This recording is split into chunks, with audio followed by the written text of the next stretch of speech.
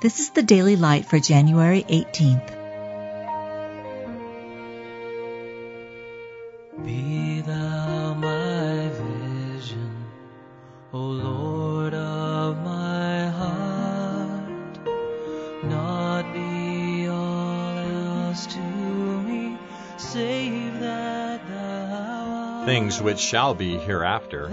It is written, Eye hath not seen, nor ear heard, neither have entered into the heart of man the things which God hath prepared for them that love him. But God hath revealed them unto us by his Spirit. The Spirit of truth will show you things to come. Behold, he cometh with clouds, and every eye shall see him, and they also which pierced him, and all kindreds of the earth shall wail because of him. Even so, Amen. I would not have you to be ignorant, brethren, concerning them which are asleep, that ye sorrow not, even as others which have no hope. For if we believe that Jesus died and rose again, even so them also which sleep in Jesus will God bring with him. For the Lord himself shall descend from heaven with a shout, with the voice of the archangel, and with the trump of God, and the dead in Christ shall rise first.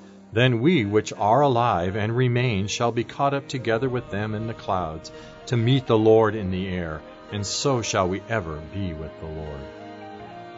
You've just been listening to The Daily Light, a daily morning and evening devotional of Scripture compiled by Samuel Baxter and published in 1825.